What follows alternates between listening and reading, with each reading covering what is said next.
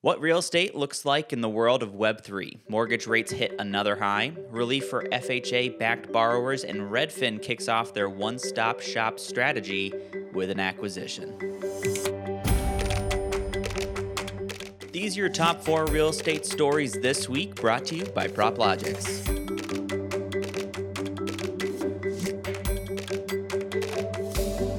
With all this recent talk about NFTs, cryptocurrencies, and Web3 and real estate, I decided earlier this week to call up Nathan Wosnack, the founder and CEO of Ubiquity, a real estate blockchain company. Nathan has been in the cryptocurrency game for 11 years and has been quoted by some big-name publications like Reuters, Housing Wire, and the Wall Street Journal. Here's the interview. Nathan, welcome to 4 Stories. Thank you so much, Jordan. Pleasure to be here. Nathan, kicking off, can you explain kind of all these emerging technologies? How would you summarize Web3, blockchain, NFTs, and cryptocurrencies, all those things kind of in layman's terms? Layman's terms. I'll do my best to keep it in layman's terms. Well, we have different evolutions of the internet, right? Everything started off with the internet being desktops, programs, local area networks, and in some cases, wide area networks, so extended local area networks of organizations. As well as residential systems. Web 1.0. So like to think of Web 3 as really just one piece of the Web 3.0 component, and it's a lot of marketing buzz. So Web 3 proponents, in my opinion, they limit their definitions to the evolution of the data layer of it. So they only talk about blockchain and DeFi, and those kind of things and NFTs, but it's only one subsect of it. Actually, if you looked at it, the Web 3.0 architecture, it extends to virtual reality, mixed reality, augmented reality, like you get with the Google glasses, which are interesting, as well as artificial intelligence. So, think of it like there's 3 different sections of it, but blockchain technology, Web 3. Is only one part of it. And then of course, you get into NFTs. So I'm sure your listeners have heard NFTs used in the use case of art, being everything from Sotheby's selling NFT technology or NFT art, which effectively is an image that has some data in the back end, a blockchain recording that can track ownership. And then there's other areas. I won't get into the IPFS side of things, but that's basically another way of storing that data and having an immutable record with a timestamp and all of that behind an image. And then, of course, you have all these creative artists who created NFTs, non-fungible tokens. And so really, they're basically cryptocurrency assets on a blockchain with the unique identification codes that distinguishes them from each other. Unlike cryptocurrencies, Jordan and listeners, they can't be traded at an exchange equivalency. So of course they can be exchanged on NFT markets and that kind of thing. But really, they would be only they'd be traded as NFTs, for cryptocurrency. They could be sold for a higher amount, and sometimes, I guess, in some cases, a lower amount, but it wouldn't be a one-for-one value. So it's a bit different. It's non-fungible tokens versus fungible tokens. Gotcha. In some cases, and my company, Ubiquity, we've been really looking at pragmatic approaches to this technology. When we started the company 6.5 years ago, we were looking for real use cases with blockchain tech. Started with parallel recording.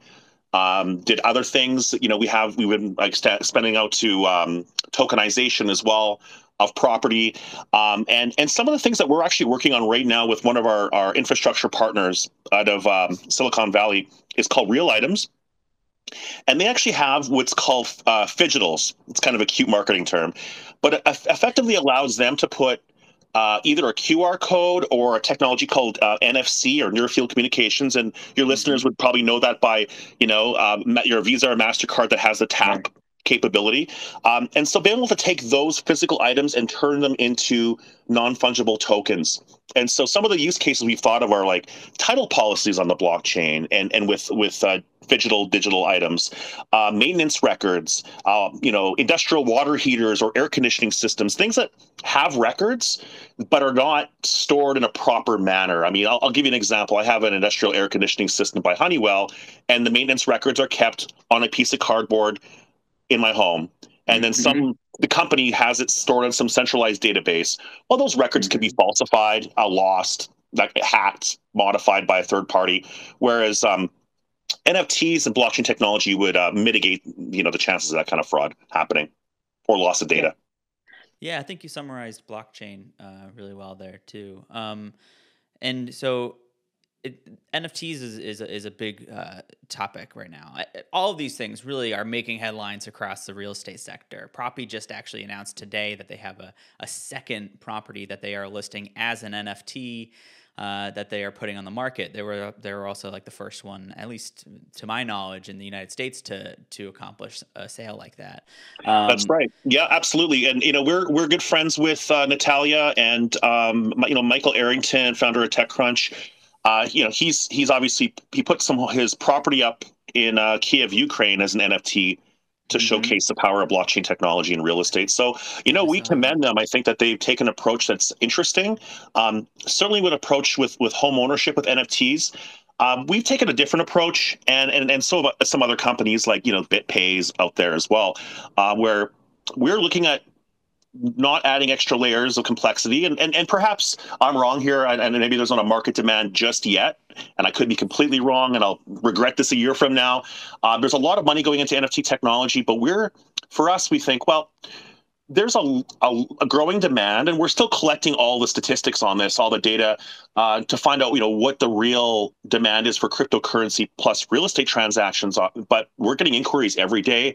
We have title companies, underwriters as well. Washington State Ranger Title will be working on a cryptocurrency property to be sold, a hybrid of fiat currency, so U.S. dollars, as well as Bitcoin. So that's going to be pretty, unique. And we're working on a bunch of different deals with agents and brokers too. So it's for us, yeah, I don't know. I just wanted to take a different approach, not adding NFTs to it, but really, what's the demand? Well, people have cryptocurrencies.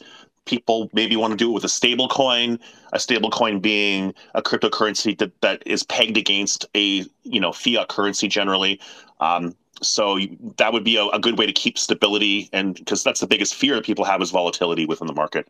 You sell your home and the Bitcoin. Imagine selling your home and then the Bitcoin price just and that's goes up. Right. That's what happened too. I remember I think it was like 2 days later after this one property was sold, the price of Ethereum, at least the Ethereum that they had, went down like $60,000. So you're like taking something that's already a volatile investment and introducing even more risk into the transaction. Absolutely. Yeah. And we mitigate that. I mean, we mitigate that through our payment processors. So we use, we're white labeling a couple payment processors, and they've allowed us to be able to take regular cryptocurrency and then lock it in. But we generally try to push our customers to use stable coins.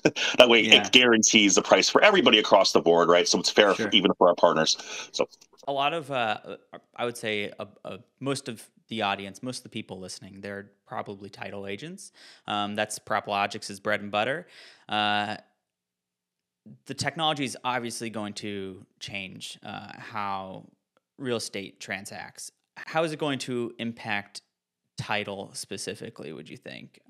You talked about a little bit about how through the blockchain and NFTs, how that would work. But what do you see as the future of real estate with all these different technologies kind of coming in? Great question. I would say, personally speaking, and probably the views of at least some of our team members and shareholders, is being able to speed up future title search and be able to reduce, errors that happened.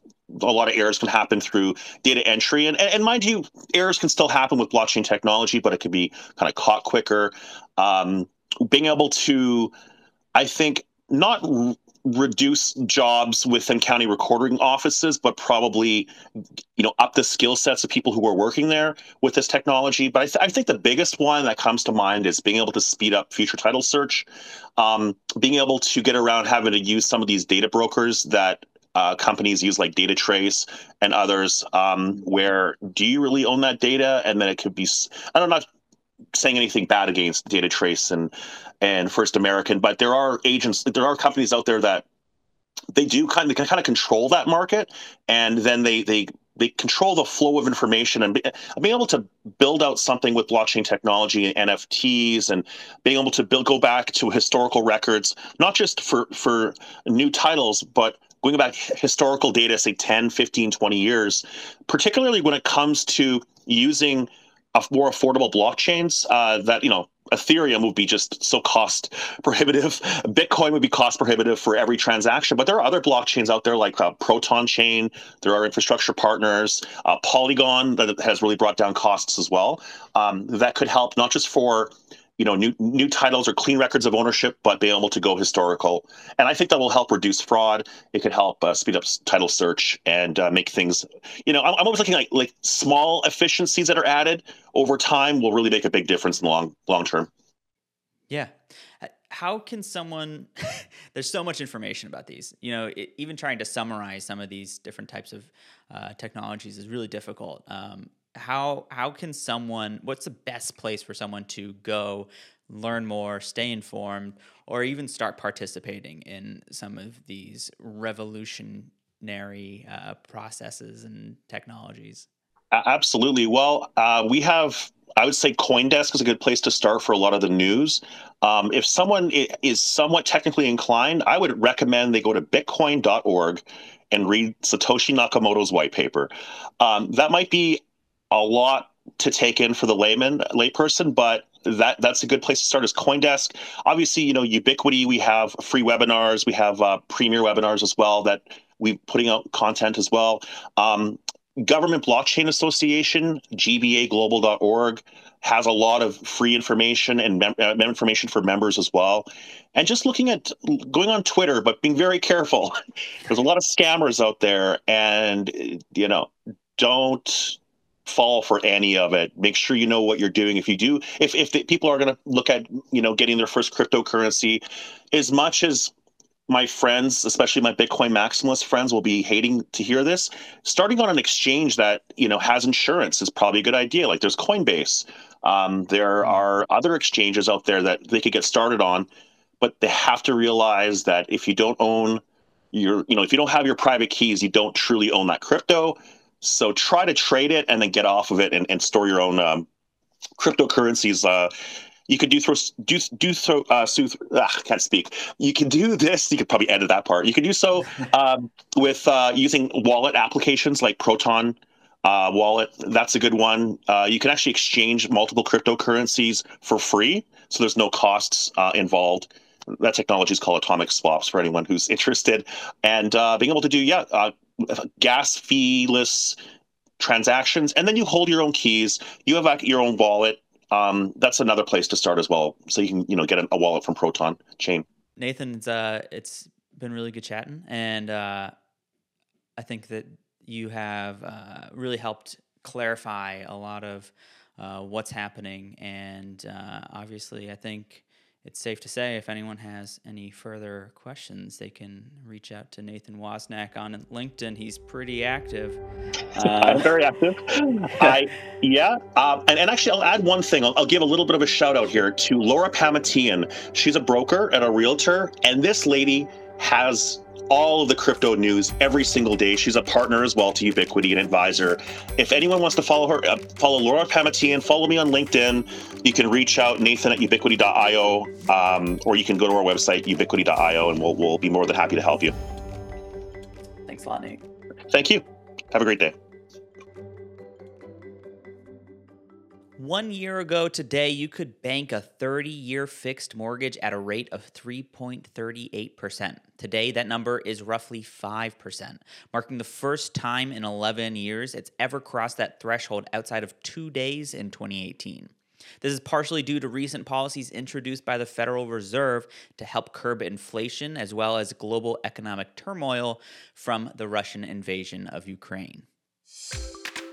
For borrowers with government-backed loans, the FHA is seeking to introduce a 40-year loan modification option as it requests input from the mortgage industry. It's a plan that would prevent several thousand borrowers a year from foreclosure. As of December of last year, roughly 7% of FHA loans were considered seriously delinquent, which is considered high compared to pre-pandemic rates. The clear downsides to this option are slower earned equity and additional interest rates over 120 months, which don't necessarily outweigh the ability to retain a home. Redfin announced last Friday that they've completed their acquisition of Bay Equity Home Loans for almost $138 million in cash.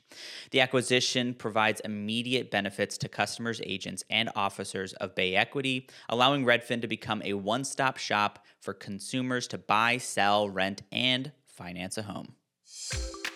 That's it for 4 stories. The news doesn't end here. Follow PropLogix on social media. Subscribe to the show on any of your favorite podcast platforms. Watch behind-the-scenes footage on YouTube. And comment down below to let us know what you think. I'll see you next week.